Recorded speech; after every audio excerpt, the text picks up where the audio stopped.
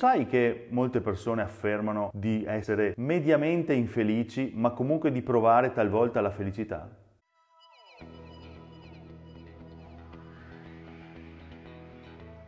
L'origine della felicità, in inglese happiness, è islandese. La parola è hap, H-A-P-P.